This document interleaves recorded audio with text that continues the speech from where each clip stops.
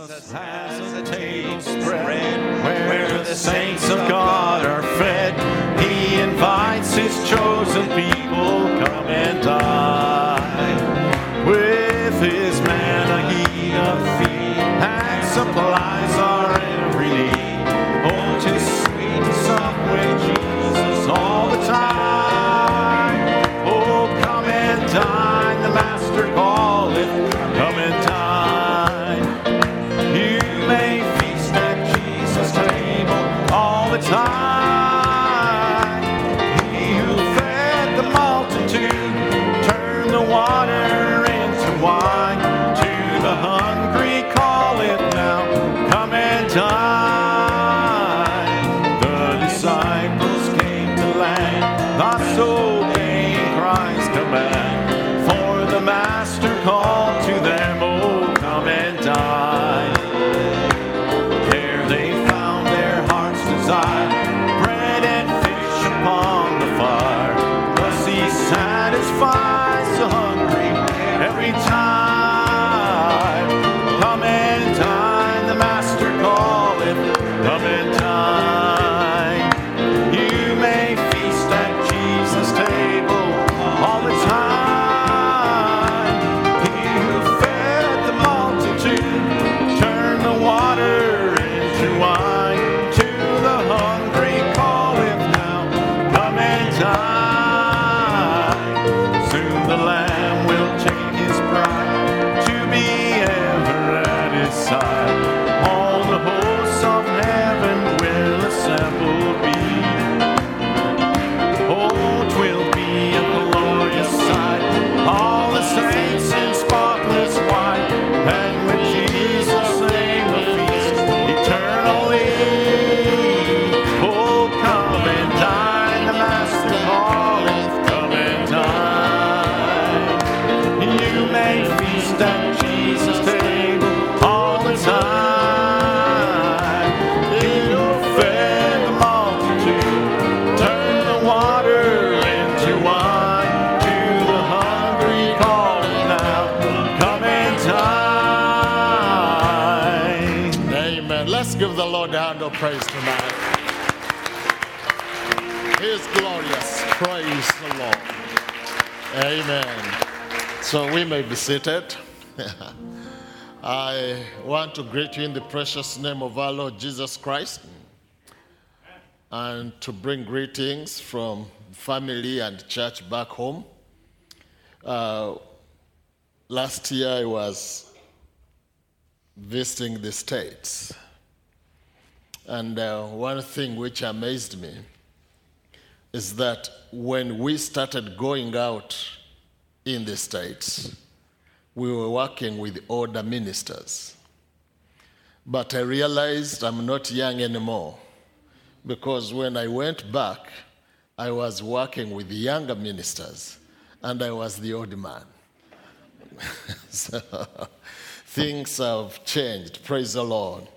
So this time I've been escorted by my wife, Sister Sarah. The Lord has blessed us with a family of 4 beautiful girls, and we've got 7 grandchildren now. So I want to thank God for Brother Eddie, who has opened up the door of fellowship again. You know, inviting me here and to be with you, to be able to shake Sister Leanne's hand once again. And we really had a very good time of fellowship today with her. Dating back, Brother Ed, when we first come down here, Brother Ed was just some kind of a young man. That's 30 many years ago, and I was not any different. But I want to say that I'm back to my roots. Yeah, because this is where, we began, and I picked the confidence to really be a minister from behind this pulpit, and I thank God for that. And I'm going to deal with a very simple subject. And in that particular subject, our desire is to remind ourselves of our eternal security. You see, we are eternally secure. Amen. In Christ, we are sealed till the day of redemption. We may have some hiccups back and forth here and there, a little bit of hard time, but finally, every one of us will make it back home. Praise the Lord. So we really thank God for his saving grace, and we really thank him for the kind of grace he has given us to do the work, the many years that we have walked with him. And we trust that he's not going to leave us. I remember in the Old Testament when the tabernacle of Moses was reared up, the Bible says that the pillar of fire came and settled on the house, and it never left till the morning. And I trust once God allows us to be built into the tabernacle of glory, he's not going to go away until the glorious morning when we take our body change. Amen. That's our confidence. And I'm just going to deal with a very simple subject. Being a pastor for so many years now, I've had the privilege of wedding couples and then dedicated their children, and then married their children, and also dedicated their children. So it's quite a few years that we've really been working with this message. And you get to a point where you really know that the people, especially the young people, need more grounding than ever before. They really need to know what they are all about when they are in church. Because some of them come and, they've heard all kinds of preaching and, they can explain every doctrine, for example. But the real hold on what Christ means to them sometimes is scarce. So I just want to deal with a simple subject today, and I'll follow it up tomorrow. Today, we want to construct the city of refuge. Yeah, that will be our title tonight. And tomorrow, we are going to build the walls. You see, once you have the city, you need the walls. Amen. Let's just stand up and go to the book of Numbers, chapter 35, and verse 6. Before we read, let's pray. Precious Heavenly Father, we want to appreciate your grace that has gathered us tonight. Yes, Lord. We know this is not the usual program for services in this local assembly. But Father, your people have heard the call and they've gathered together. Amen. Not to meet a man, but Father, to have fellowship with you. Amen. I pray, Lord, that as we approach the teaching of the word tonight, graciously, Father, take me out of the way. And that you may use me, Father, in such a simple way, Lord, that we may reach, Father, dear Lord God, even the young among ourselves. You told Peter, feed my sheep. Yes, Lord. You told Peter to feed the lambs. Amen. Father, at whatsoever level we are, we shall always need you, Father.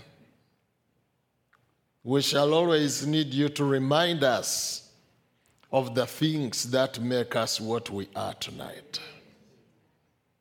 I want to appreciate you, Father, for the ministry that once again you've raised for this pulpit, Lord, that you may bless my brother with a greater and wider understanding of your word.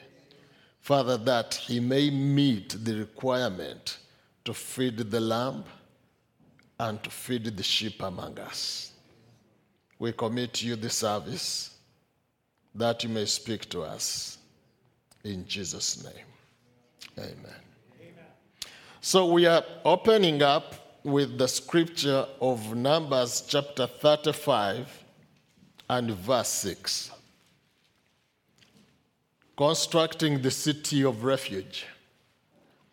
The scripture says, among the cities which ye shall give unto the Levites, there shall be 6 cities for refuge, which ye shall appoint the manslayer. See, the purpose of the cities of refuge is here defined. It shall be appointed for the manslayer, that he may flee thither, and to them ye shall add 42 cities. If you don't mind, we can just jump a little bit and get to verse 11. He says, then ye shall appoint you cities to be cities of refuge for you, that the slayer may flee thither, which killeth any person at unawares. May the Lord add blessing the reading of the word. You may be seated. Now, the cities of refuge were cities where people whose lives were in threat for murders unintended ran to.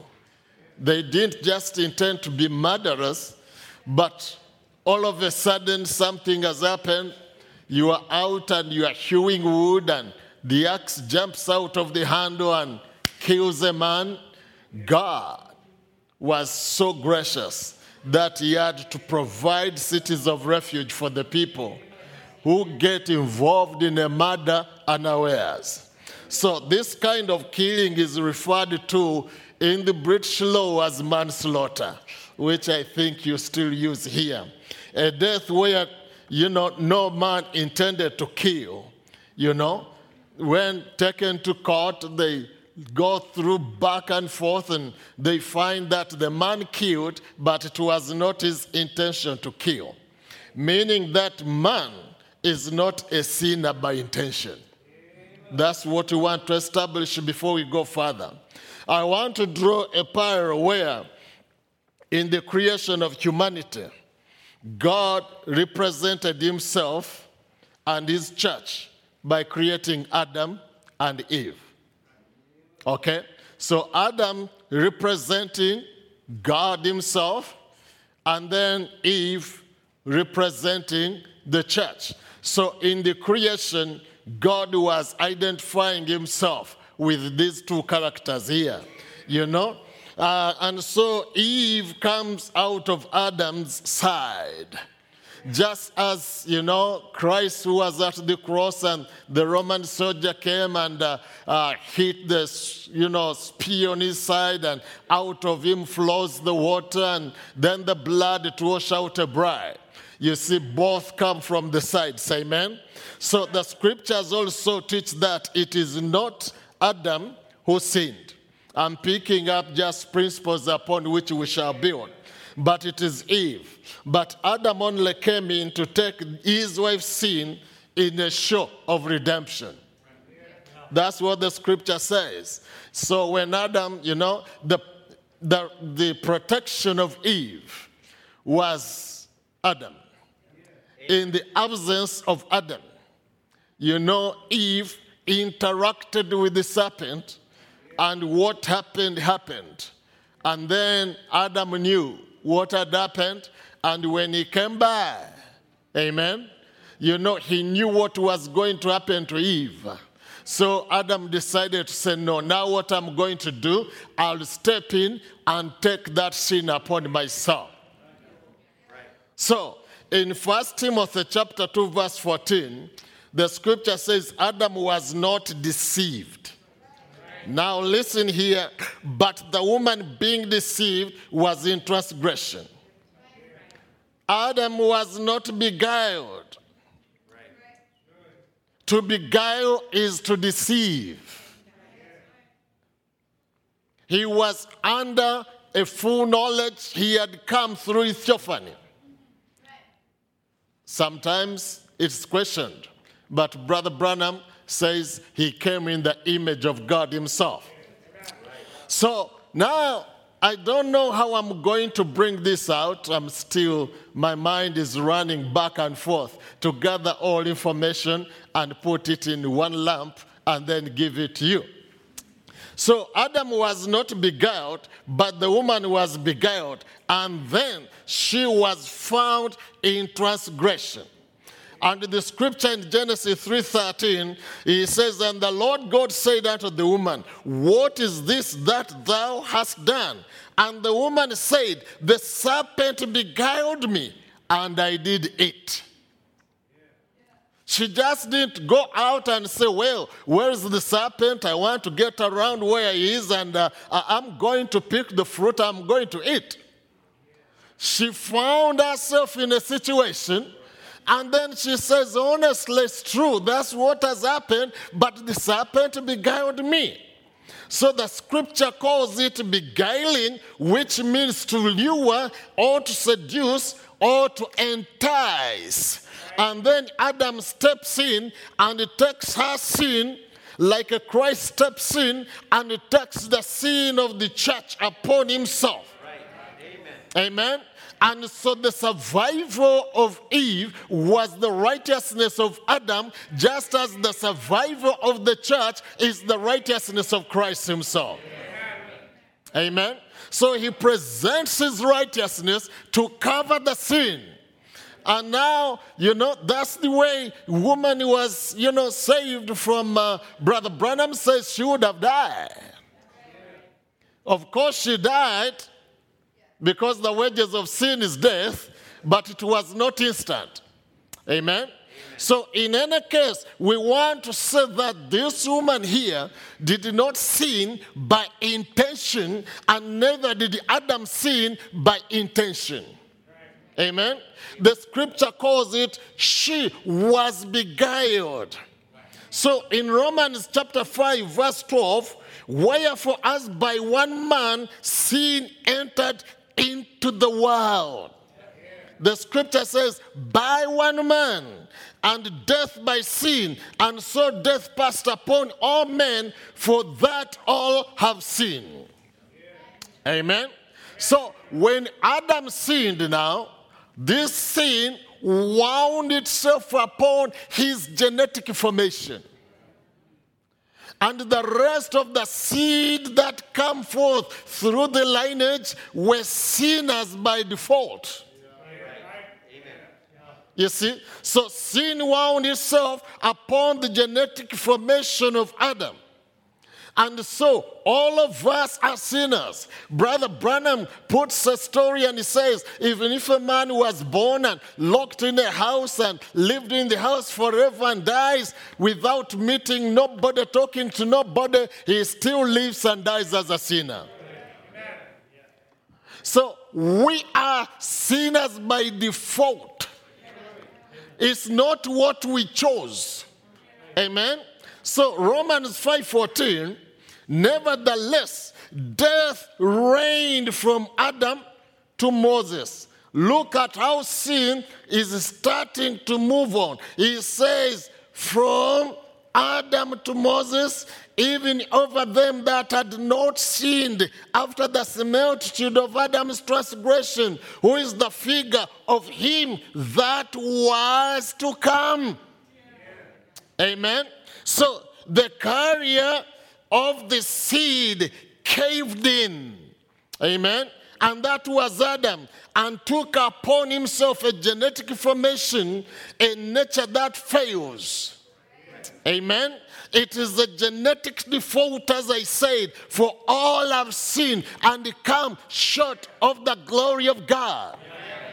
And so look at this now, where the scripture says the similitude of Adam's transgression, which means it moved from Adam, as the scripture says it went to Moses, and from Moses to all that never, even at any single time, did nothing. So you are born a sinner, you are raised a sinner, you are born telling lies, you came to the world, in a form and engulfed in a form of darkness. Amen.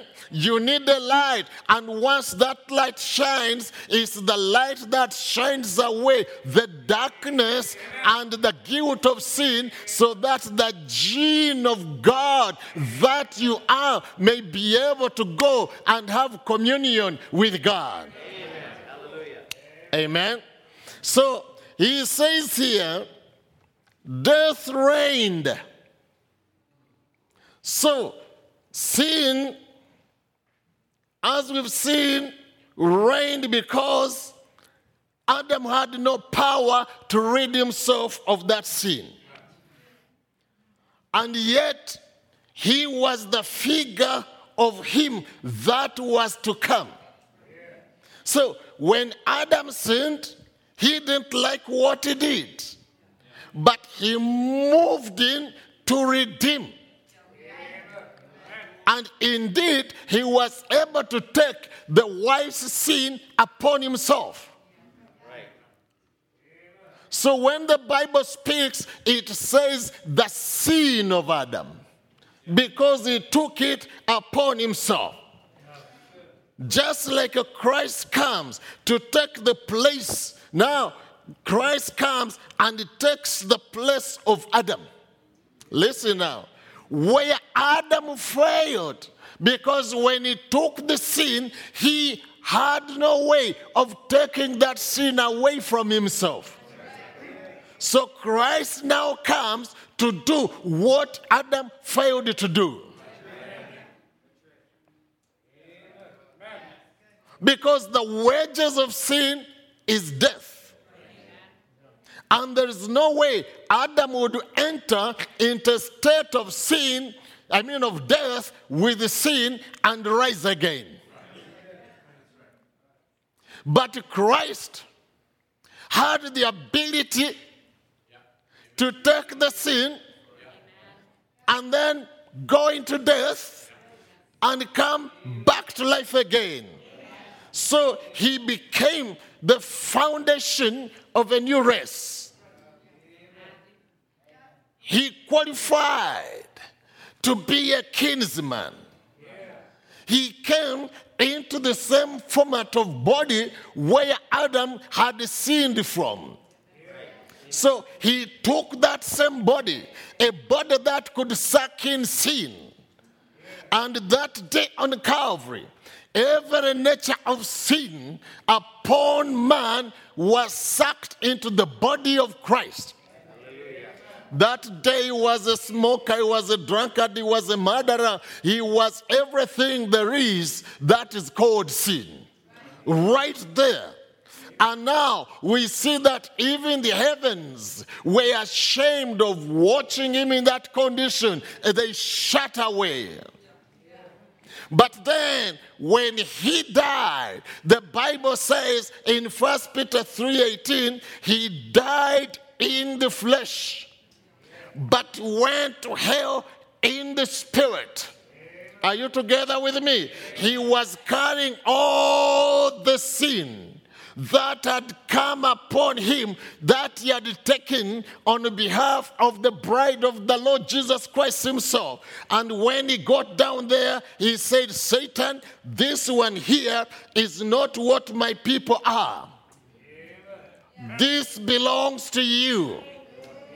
My seed is eternal information. They've never been the kind that could be held permanently by sin. Right. What man got involved with is just he got lost, he got beguiled, he got lured, he got deceived. But the nature is not the nature of death. Amen. So now he gives Satan his sin, and Jesus raises up again. He that turns death into life came back with life to give it to us. Amen. So our perfection is the gene of Christ itself coming upon us to bring the new birth. Praise the Lord. So, the scripture here, if I can step back a little bit, it says, for as much then as the children are partakers of flesh and blood, Jesus also took of the same, amen, that through death he might destroy him that had the power of death, and that's the devil. So he came and took all the power that brings death into himself. Just like Adam did and took the sin of Eve upon himself, and then he failed to redeem himself out of the condition. Jesus came and took it upon himself, but he had the ability of redeeming himself out of the condition. So Jesus came under the same pattern, and that's why the Bible calls him the second Adam. He takes sin upon himself, and then he gives it back to the devil, and then in Christ we become perfect. Amen. Our perfection is the very gene of Christ in you. God performs a genetic mutation in the new birth. You become a new creature. He takes away that area where Eve was beguiled, and he replaces it with himself. He becomes our righteousness. He becomes our mind. And that's why Paul says, let this mind be in you that was in Christ Jesus. He changes our thinking. The scripture calls it a new birth. The Bible calls it a new creature. You are not what you were during the time of the fall. God starts to do a new work in you. So, now, Romans chapter 5, verse 15, he says, but not as the offense, this is where it is now, so also is the free gift. For if through the offense of one, many be dead, much more the grace of God and the gift by grace, which is by one man, Jesus Christ, has abounded unto many. And not as it was by one that sinned, so is the gift. For the judgment was by one to condemnation, but the free gift is of many offenses unto justification. So the other one, his offense brought death, and brought death upon all. But this one here, when he died, amen, his justification justifies as many as believe. Okay? So the seed germ in the new birth, therefore, is Christ himself. When the serpent came, he planted death in the human race.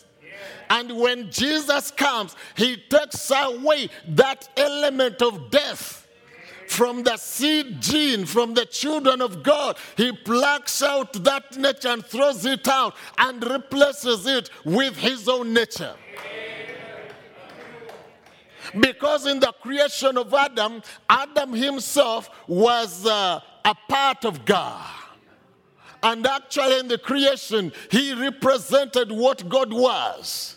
And Eve represented the church that had the ability to fall, but then had the advantage to have a redeemer.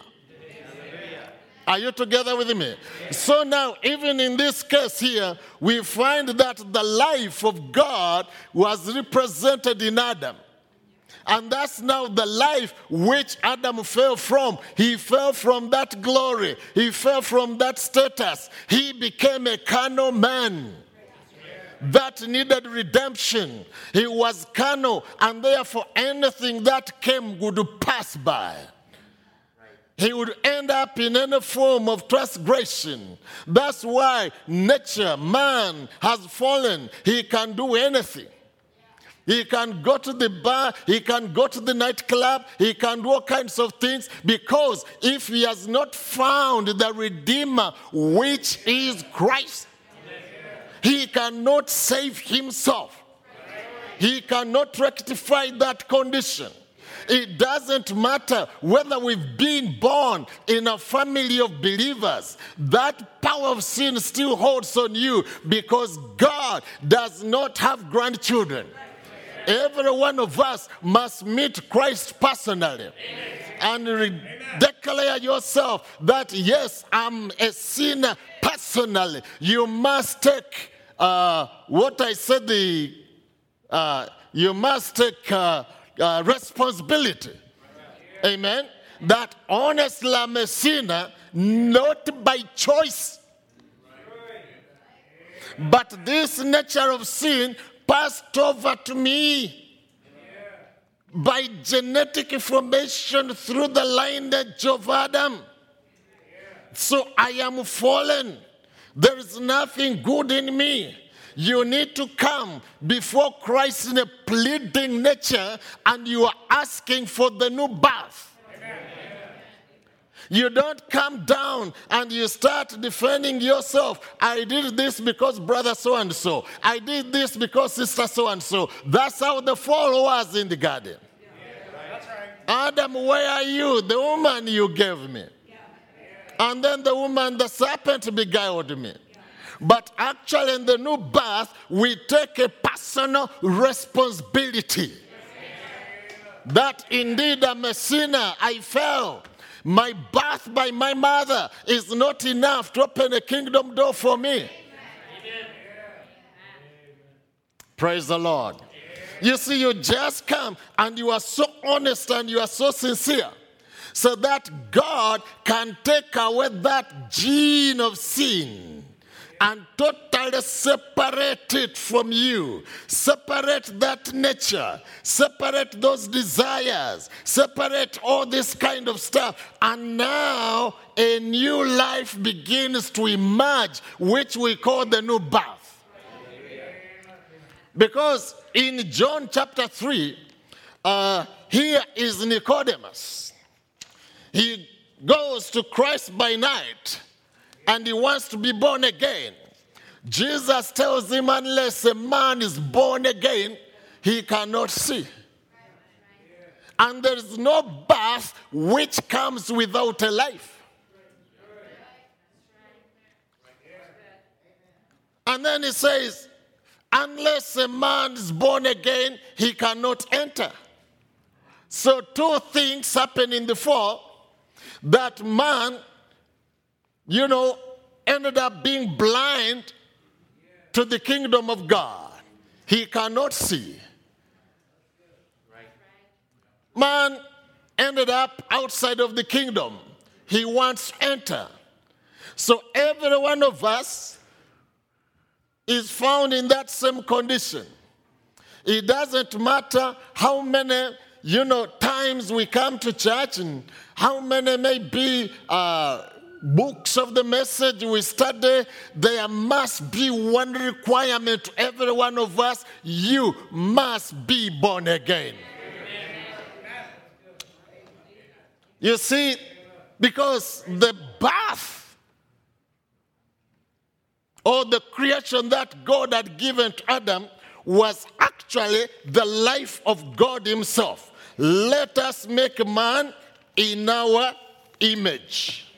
So this one here is God. But in the making of Adam, he takes a piece of himself. So Adam was nature of God's nature. That's where he fell from. He fell from a nature, he fell from a character, he fell from a personality. And the restoration is to take us back into that same image now. So that's why Paul in Colossians 3:4 says, when Christ, who is our life, now in the new birth, the life of Christ comes back.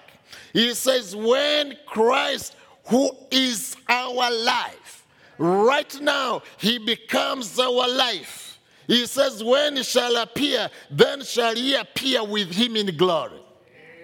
Okay, so we are refilled together with him.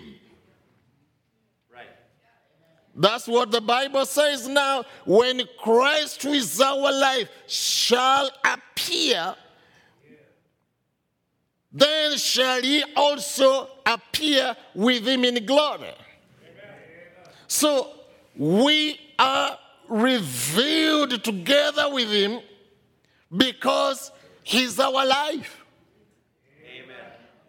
You know, we are revealed together with him even in the revealing of the seventh seal, which is Christ being revealed.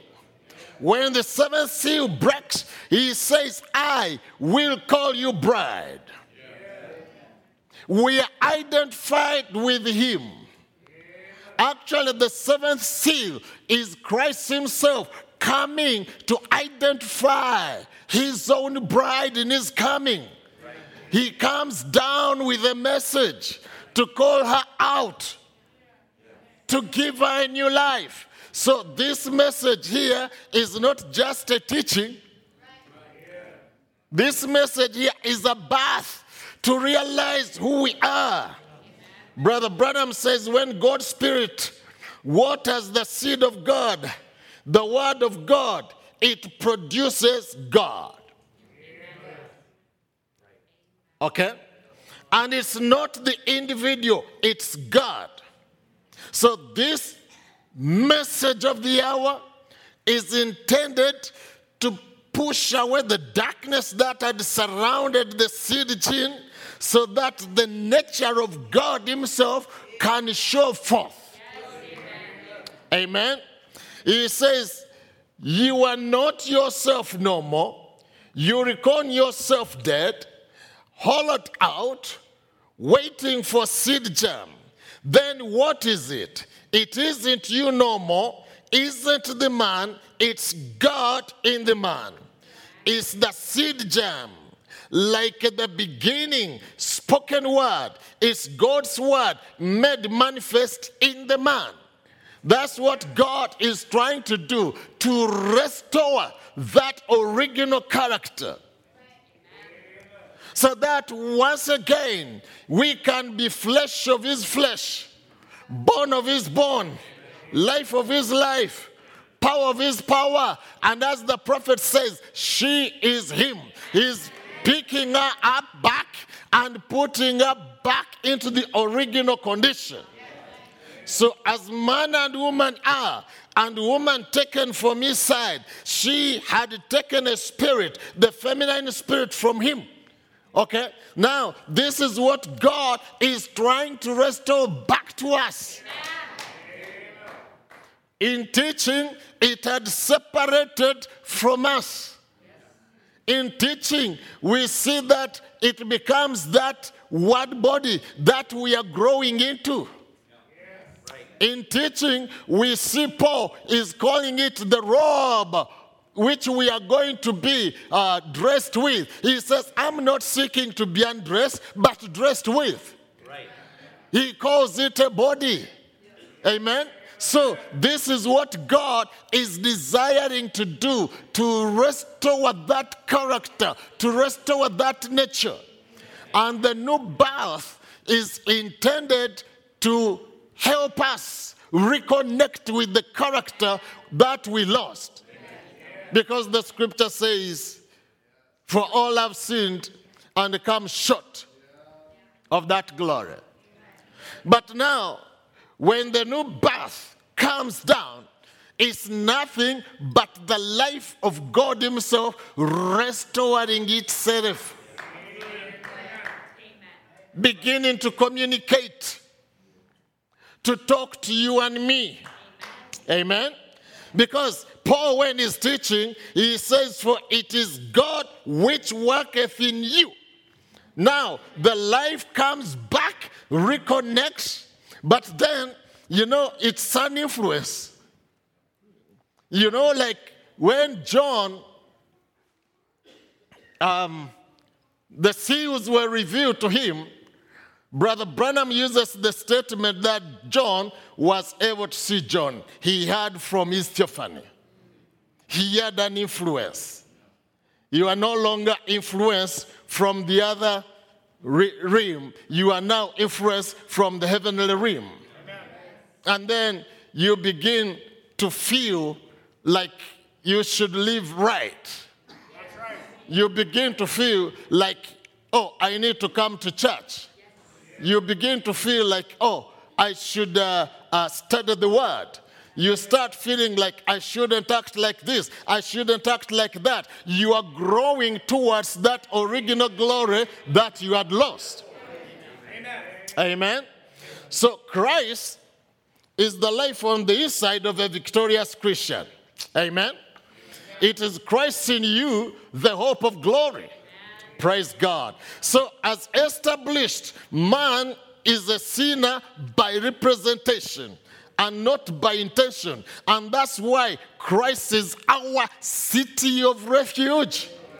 In him we are freed from the captivity of sin. Amen. Because you didn't intend to murder, you didn't intend to kill, you didn't intend to be what you are. You are just a captive. Your nature was captured. You didn't intend to be like that. But then Christ himself begins to build a city of refuge for you. Every day minister stands out to minister, he reminds the people that we have a city of refuge. We've got a place we can flee to and be free from this condition. We can flee into his presence and we can be safe forever. Praise the Lord. And it is the duty of every minister to continue reconstructing this city from different approaches until the people catch that door. Amen. He comes from this angle, he comes from that angle, he comes from the other angle. And we all don't catch that door the same day. Another one will catch that door and life begins to change. And another one, God will help him to touch that door from another angle. So the ministers come down here, this one passes the other side, the other one passes the other side, and the purpose is trying to open the door for you. Amen. Because you are not what you want to be yet. Like that lady says, I thank God that I'm not what I used to be, but though I'm not what I yet want to be. You know, you are looking, you are seeking, you are finding, you are trying to say, Lord, show me the door. I don't want to be what I am. I say when people come to church, they come because there is something on the inside which is calling them to be better. Nobody comes to church to be a bad person. But somehow you find there is a condition that besets you. And then you are praying, and then you are crying, and then you are asking God, won't you get me out of this condition? And then a minister comes and preaches, and then boom, you catch it. And then you start saying, oh God, I thank you. You've been so gracious to me. 14 years I've been in church. I've never got this kind of victory. Different people catch the door at different ways and different dimensions. But once they do, that is their city of refuge. Amen. You know, we are all sanctified, you know, because the city of refuge down here is to take us in and store the 5 wise virgins in there so that they can be safe to the coming of the Lord. Yeah, because the city of refuge was safety. The city of refuge was security. Once you were inside there, you were not supposed to get out. That was their eternal security. As long as they were inside there, brother, no man was allowed to cross the gate to go and pick them out. So the whole thing is that, you know, we get justified and we are sanctified. We thank God for that. But that's not all. You know, we must be able to catch that door. And Brother Branham says we catch that door by the wisdom of revelation.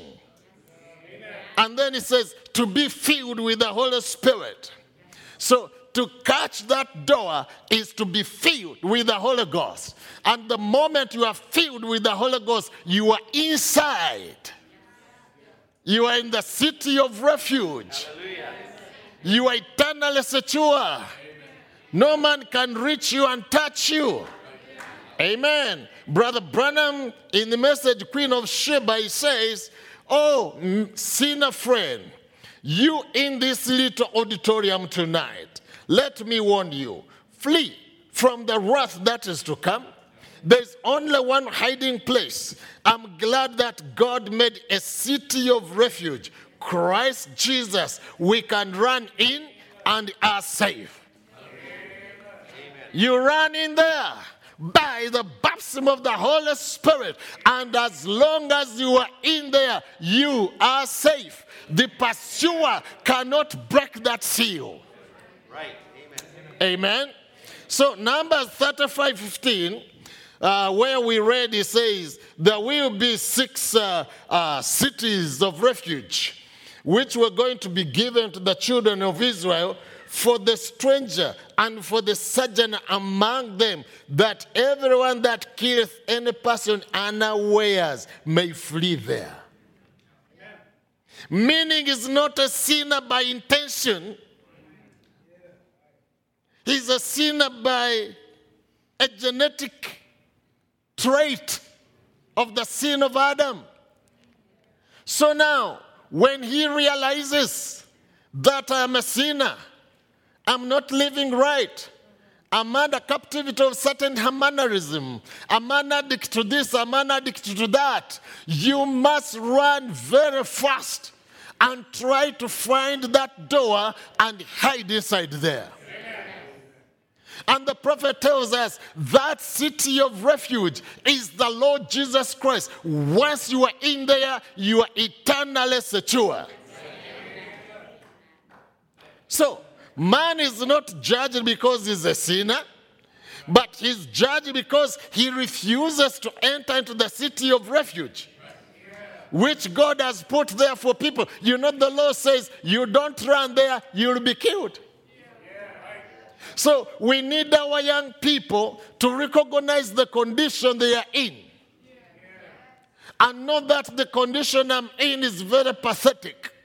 I've been coming to church for the last 15 years, but I've not been able to overcome. Father, give me the grace that I may rush into the city of refuge before the pursuer catches me.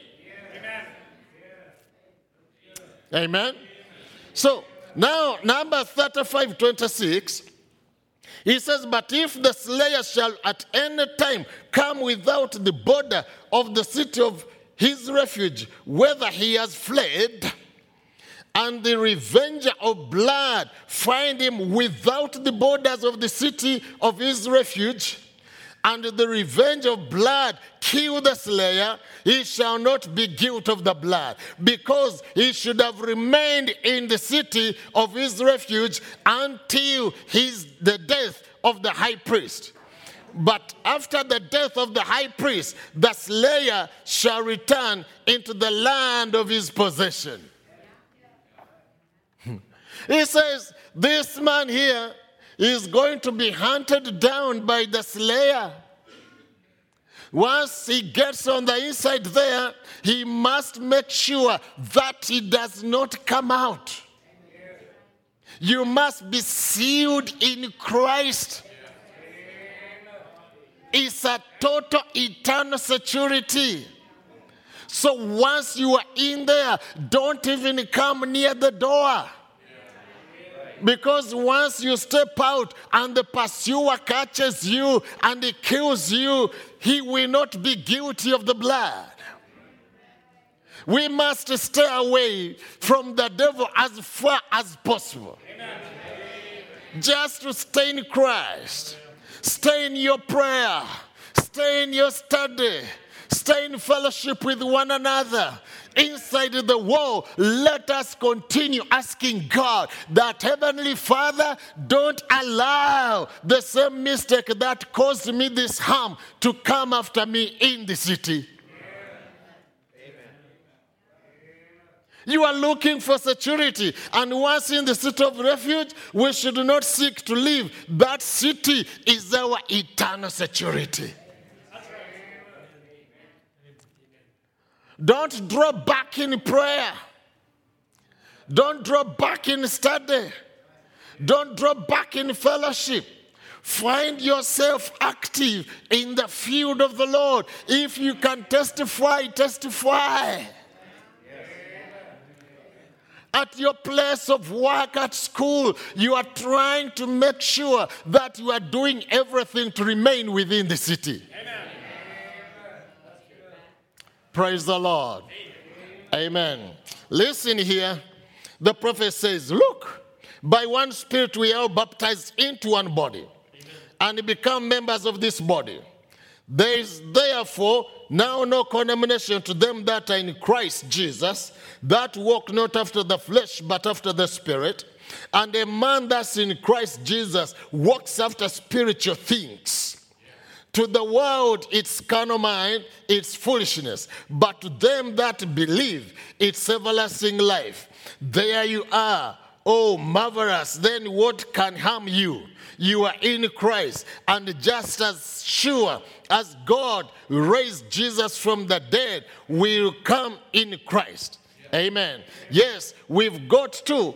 God's done promised it. For just as sure as that body goes up, I'm in that body. I have got to go with it. Praise the Lord. You see, you get sealed in there. Day and night you are in there. If that body has to go, you go up with it. You are sealed till the day of your redemption. Amen. See, you believe in eternal security then. Brother Branham, in one way I do. I believe that the church is eternally secure. The church is. God's already said it would appear before him without spot or wrinkle. The church will. Now the next thing, if you are in the church, then you are secured if you are in the church. He that cometh to me, I will in no wise cast out. Just to find the city of refuge and find comfort in there. We need to abide in Christ so that we could constantly bear the fruit of that city. Amen? We have identified the city of refuge as one being in Christ. And therefore, abiding in that city of refuge is abiding in Christ. He says, abide in me and I in you, as the branch cannot bear fruit of itself, except it abide in the vine. No more can ye except ye abide in me. You just get grafted in there. You are held by the vine. You are fed by the vine. And the fruit you bear, the fruit of that city, is the fruit of the vine. So seek to abide and be ye fruitful, bringing forth the fruit of that city. The avenger waiteth at the door with vengeance, but security is guaranteed as long as you are in Christ. Every morning you wake up, you thank God. You say, Father, I thank you because the door to the city is guarded by you. There is no man that can open this door. Amen. So grace could only be found in the city of refuge. If we are in that city, we have passed from death to life. Amen. Not you will, but you have, because the avenger cannot cross the bloodline to come into that city. Amen. So, Brother Branham says the man must want to stay in the refuge. He can't go in there complaining. He must want to stay. No complaining about it. Outside, he dies. Inside, he's safe. You cannot stay in that city with a complaint. You complain about this brother. You complain about the other sister. This family against the other family. And this one against the pastor. You say you cannot stay in that city complaining. In that city we are brethren. We are guilty of the same thing. If we upset one another in there is no more redemption. So don't get involved in dirty fights in the city. You will not be worthy of the city then. You see? But Paul tells the Philippians in chapter 2 verse 14, do all things without murmurings and disputings. A quietness in the church. A church without clans and camps and fights. That's right. We have found a place of refuge. We are all guilty of the same thing. It's just the grace of God that has brought us this far. What good is with me? If I was not a drug addict, I was a drunkard. We are both guilty of the same thing, and the judgment is the same. Amen. So don't murmur in your service to Christ. It is Christ at your job and business. Amen. It is Christ in your family. You know what to do because you are in a city of refuge. Every morning you start saying, Lord, I thank you how you saved me from the pursuer. Praise the Lord. Verse 15, he says, that ye may be blameless and harmless, the sons of God, without rebuke, in the midst of a crooked and perverse nation, among whom ye shine as light in the world. Let Christ in you be the difference between you and the world. Praise the Lord. Yeah, verse 16 it says, holding forth the word of life, that I may rejoice in the day of Christ, that I have not run in vain, neither labored in vain. Be an encouragement to one another. Praise the Lord. You see, I like Adam, the Redeemer. He does not go around and begin to blame Eve. He said, is that the judgment? Let me take it. I love the Lord. He didn't blame me for me being a sinner. Amen.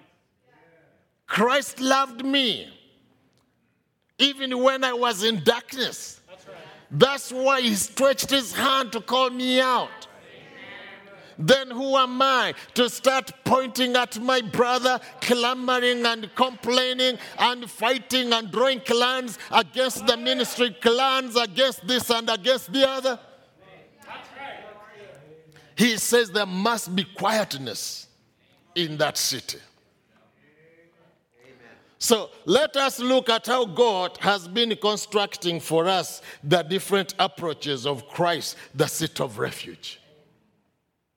Right from way in the Old Testament, all this, was pointing to Christ, the city of refuge. Christ, the lamb in the garden. You see, the first garden, the first one happens in the Garden of Eden.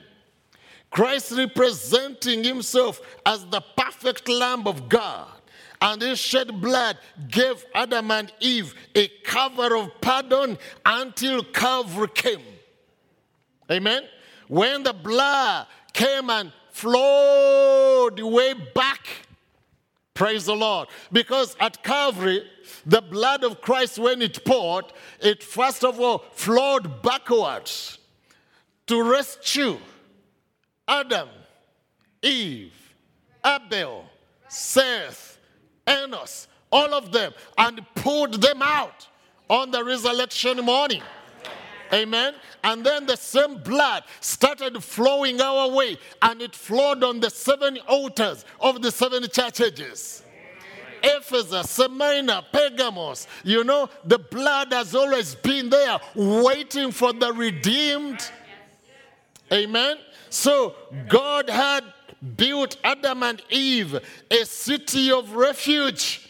Amen. Praise God. Yes, sir. Genesis 3:21. He says, unto Adam, also unto his wife, did the Lord God make coats of skins and clothed them. So the coats of skin could only come from a dead animal. And most possibly the lamb that represented Christ.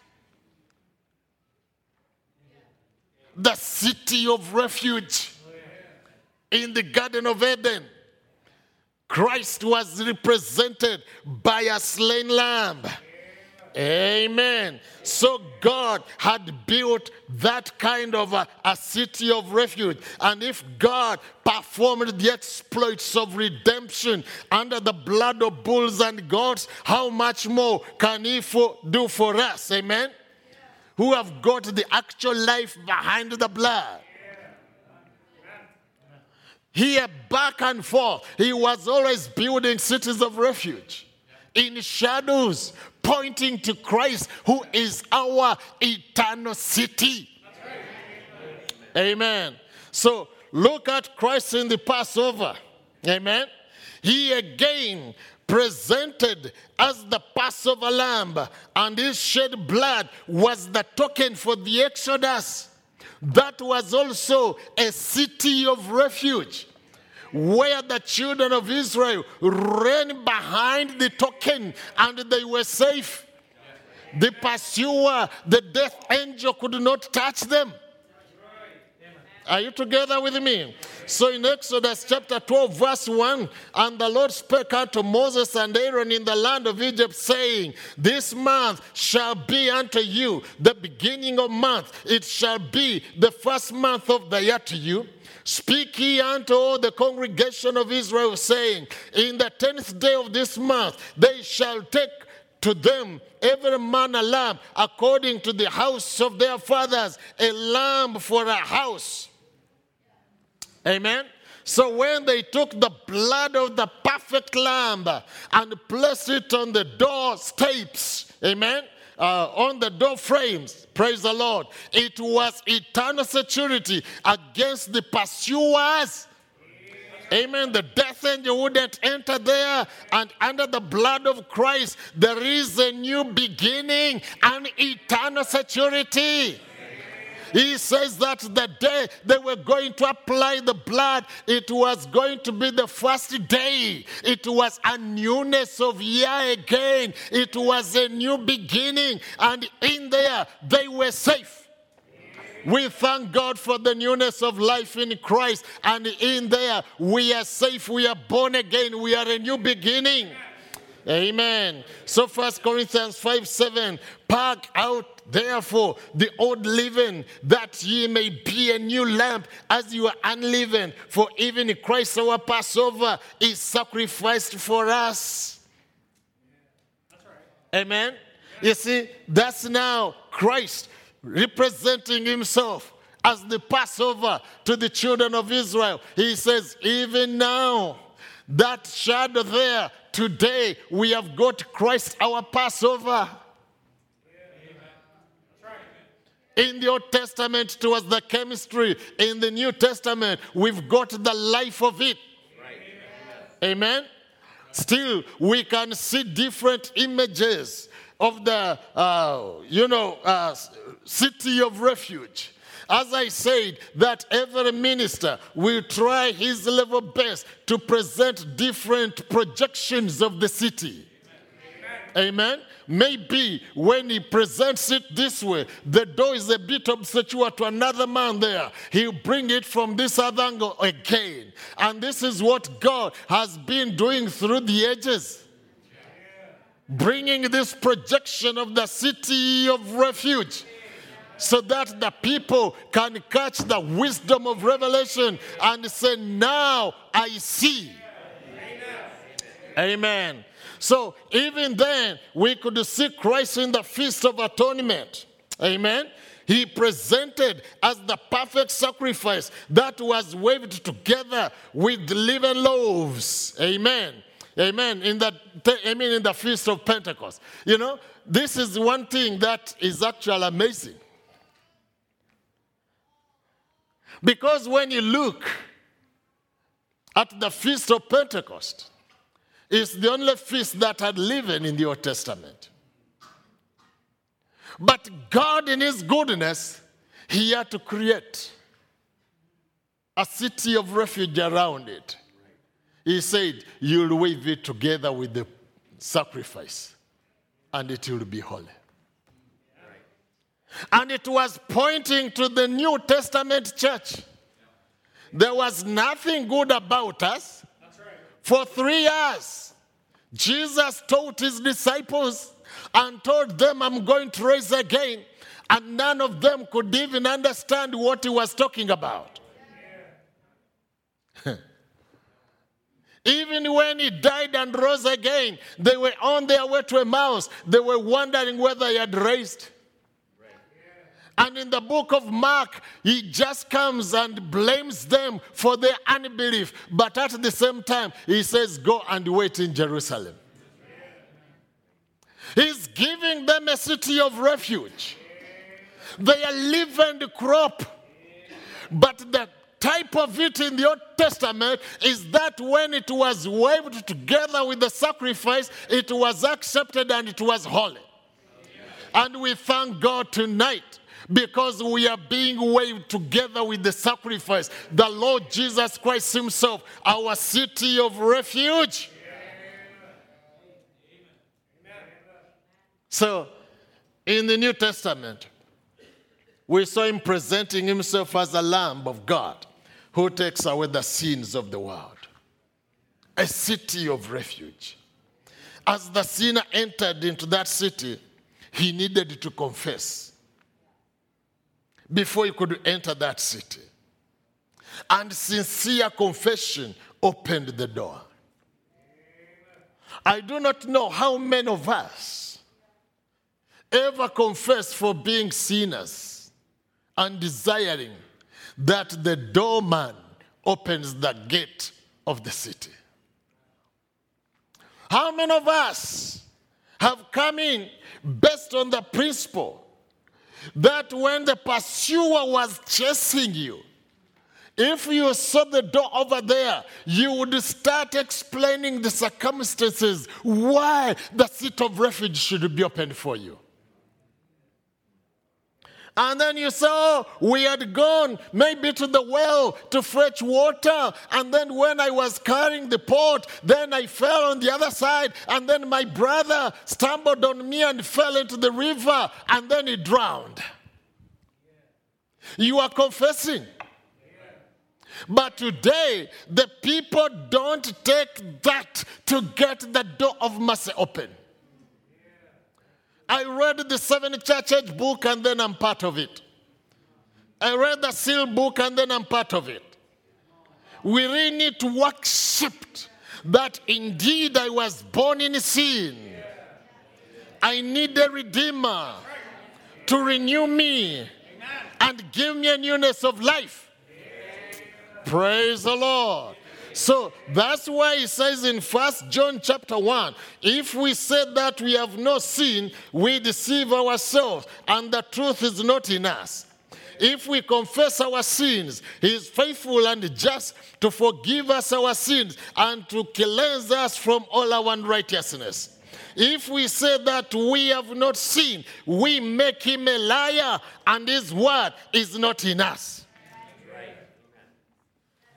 I know we say, oh, now, Brother Stephen, sin is not these works. Sin is unbelief in God's word. Yes, it is. But after you believed God's word, have you recanted this kind of life we used to live?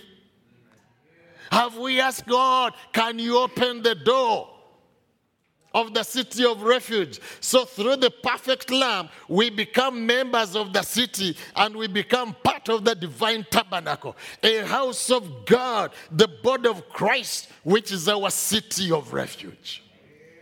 Amen. So the opening of the seals, as I'm trying to wind up here, was the revelation of Calvary. And it helped John to be sure he was safe in the city of refuge. You know, John had been around with Christ for 3.5 years. And then on top of that, he was a minister for several other years, even after the departure of Christ. But then he comes down to this challenge here. When he was on the island of Patmos, he was summoned by the master, come up hither. And when he went up there, he saw the thrones were set and the books were opened. And then John knew he was standing before a judge. John began to tremble. Back he knew he had done no sin. He knew he was not guilty in anything. He was just like you. He had not smoked a cigarette. But one thing is he lacked the revelation of Christ at that level. The revelation which he had was in his first epistle. That which we touched, that which we saw, that which we ate with on a physical rim. But then when he meets him this time, John says, I could not be able to stand. I fell down as though I was dead. This is a different now revelation of this Christ. And this is the one that we are talking about tonight. It's not the coming to church, but the revelation of that level that Christ honestly has been revealed to me beyond the physical realm.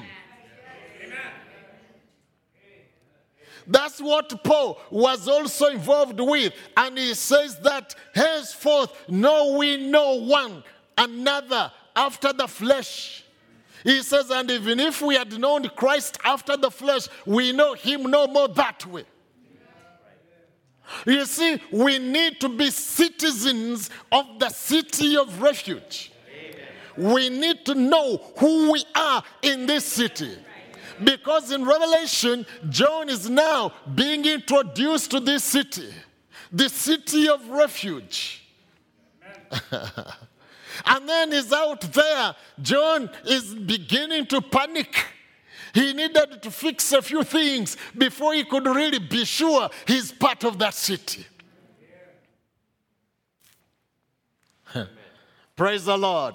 He needed to fix a few things. John, come up hither. And John went up hither. And he saw the thrones were set. And John began to look back. He was not sure that he was part of the city of refuge. And when it was asked, who can take the book, open the book and loose the seals thereof, and no man was found worthy. John says, my, who can be worthy then? And yet, as it were, is only for those whose names were in the Lamb's book of life, that they would be able to enter into the city of refuge. So John begins to weep. John could step, he was standing before the throne. And he begins to weep because nobody was found worthy. But as he was there, the voice that spoke to him way back in Revelation 1 spoke to him again. Weep not, John, for the Lion of the tribe of Judah has been found worthy to take the book and to loose the seals.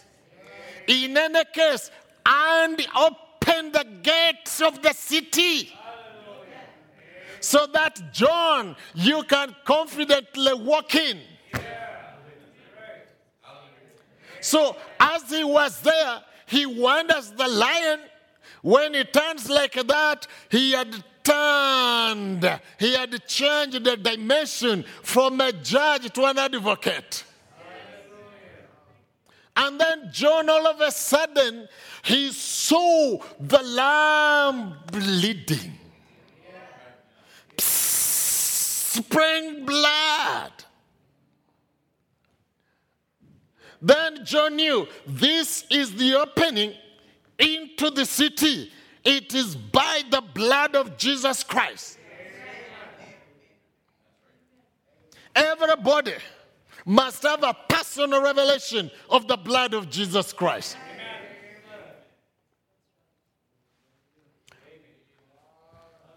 Praise the Lord. Every one of us must have a testimony that I have seen the Lamb of God. He has been revealed to me. You do not know Christ after the flesh no more. You've got the revelation of that Logos. The way Paul met him is revealed to you. You may not really see him with your physical eyes, but deep down there must be a witness that you have been in contact with God. And he says, even we ourselves, we do not know one another after the flesh. God wants us to have a soul-to-soul fellowship. A gene-to-gene fellowship. Not bringing these bodies here to church, but the inner man. Where David would say, was happy when they said unto me, let's go to the house of the Lord. But when he gets there, he says, praise the Lord, oh my soul. I don't just want to bring my physical presence. So once we come right from the gene on the inside to connect back to the gene that we came from, then together we make the body of Christ. And members in particular. Praise the Lord. So John then could step out before the throne. That was John's security now. Amen. John was standing before the four guards. He could come in not anymore into judgment. Because he has the revelation of life himself. The gate opened for him. By the blood of Jesus Christ. And John down 5 verse 24 here, as I'm finishing, he says, verily, verily, I say unto you, he that heareth my word, and abideth, and believeth on him that sent me, has eternal life, and shall not come to condemnation, but is passed from death to life. Present continuous. He that heareth my word hath eternal life. He's saying there is no way you can hear the word and receive it unless you had eternal life. He hath eternal life if you hear the word and abide in it. That means you are in the city of refuge and you are not going to wander. But he that heareth. Amen? Which is a present continuous. You are before his presence day in, day out. He says, verily, verily, I say unto you, the hour is coming and now is, when the dead shall hear the voice of the Son of God, and they that hear shall live. Hear ye the voice and live. It's like a John, I was in the Spirit on the Lord's day. Praise the Lord. The city of refuge. He that believeth on the Son hath everlasting life.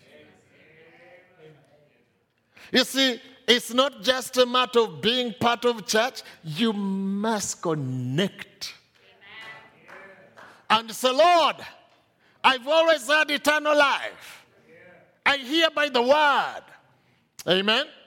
So, as I finish here, I just want to remind you about the scripture of Romans chapter 10, verse 17. That faith cometh by hearing. And hearing by the word of God. Hearing by the word of God. And to hear by the word, I'm not saying hearing from the word, but hearing by the word. Which means that the word, which is the seed gene in you, has been quickened. And that's what you bring to church. And that's what hears the word. And then you start forming perfect faith. And then you are comfortable in the city. You are not going to settle back home when service is on. You are saying, I must be in church. You are taking your seed gene to hear from God. He that has an ear. And you come down here, you are thanking God, you are praising God, saying, Father, I thank you for the word. Father, I thank you. He that heareth, present continuous. I don't want to get out of that city. I want to be permanently in there. And you keep watching your perimeters. Praise the Lord. Peradventure, you can jump the border. God be gracious to us. And be sure we've constructed the cities of refuge. That we are in Christ. Not that somebody has told you you are in Christ. But you have a revelation. Like a John. That I have seen my name. In the Lamb's book of life. That I have seen the judge become an attorney. And he has taken my sin. And Brother Branham says, he could see that lamb walk back from eternity. And he says he was shaking blood. Can we see him shake blood tonight? Upon us. Spraying blood. He walks in his own city. We are sealed in there. We are born again. We are eternally secure. God bless you. Let's stand up. Praise the Lord. The city of refuge, being the Lord Jesus Christ himself. He has been the security from ages, right from the Garden of Eden, presenting himself in shadows. But today, he has come. And he has opened a door. I in you, and you in me. He has sealed us, not till the next revival, but till the day of redemption. Amen. Let it be your joy that you don't wander through the gate again. And if you are not sure you've entered that gate, run very fast. As you approach the gate, you are confessing. Father, the pursuer, he has attempted your life. Back and forth, he took you back in a few things. The master saved you from the situation. Knowing that tonight, you are going to run and enter through that door and be sealed permanently till the day of your redemption. Let us pray. Precious Heavenly Father, I thank you tonight for the grace of God that you have given to us. Knowing that man never desired to be what he is.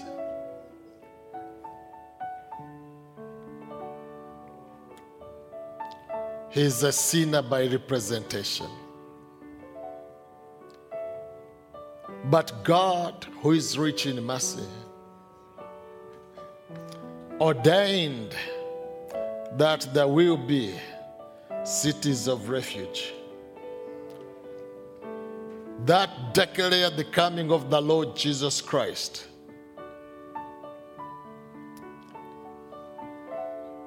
That will be our city of refuge. Father, I just pray that your goodness, love, and mercy,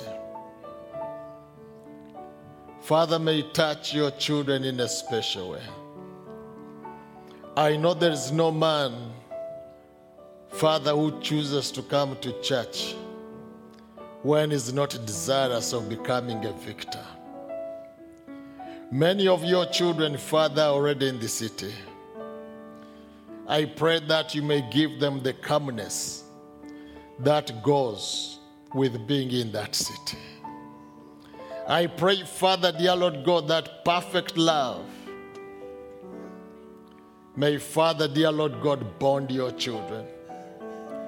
That if there is any, Father, that wobbles in the walk, help us, Heavenly Father, to show mercy to one another. Father, that we may help one another within that city. You said, by this shall the people know that you are my disciples, when you have love one for another. We thank you, Heavenly Father. And I pray, Lord, that you may give grace to my brother, the pastor of this assembly, Heavenly Father. You've given him the responsibility to be the shepherd of the flock. And the shepherd is the door of protection. Help him, Heavenly Father, that as he ministers the word, it may keep the people desiring to stay in the city, to love the city more and more, and to identify themselves with the life of the city. I pray, Father, that as we are in the city of refuge, help us that we may bear the fruit of that city. I've committed your children into your hands, Father, that your grace may constantly prevail. In Jesus' name, amen. God bless you. Amen. Thank you.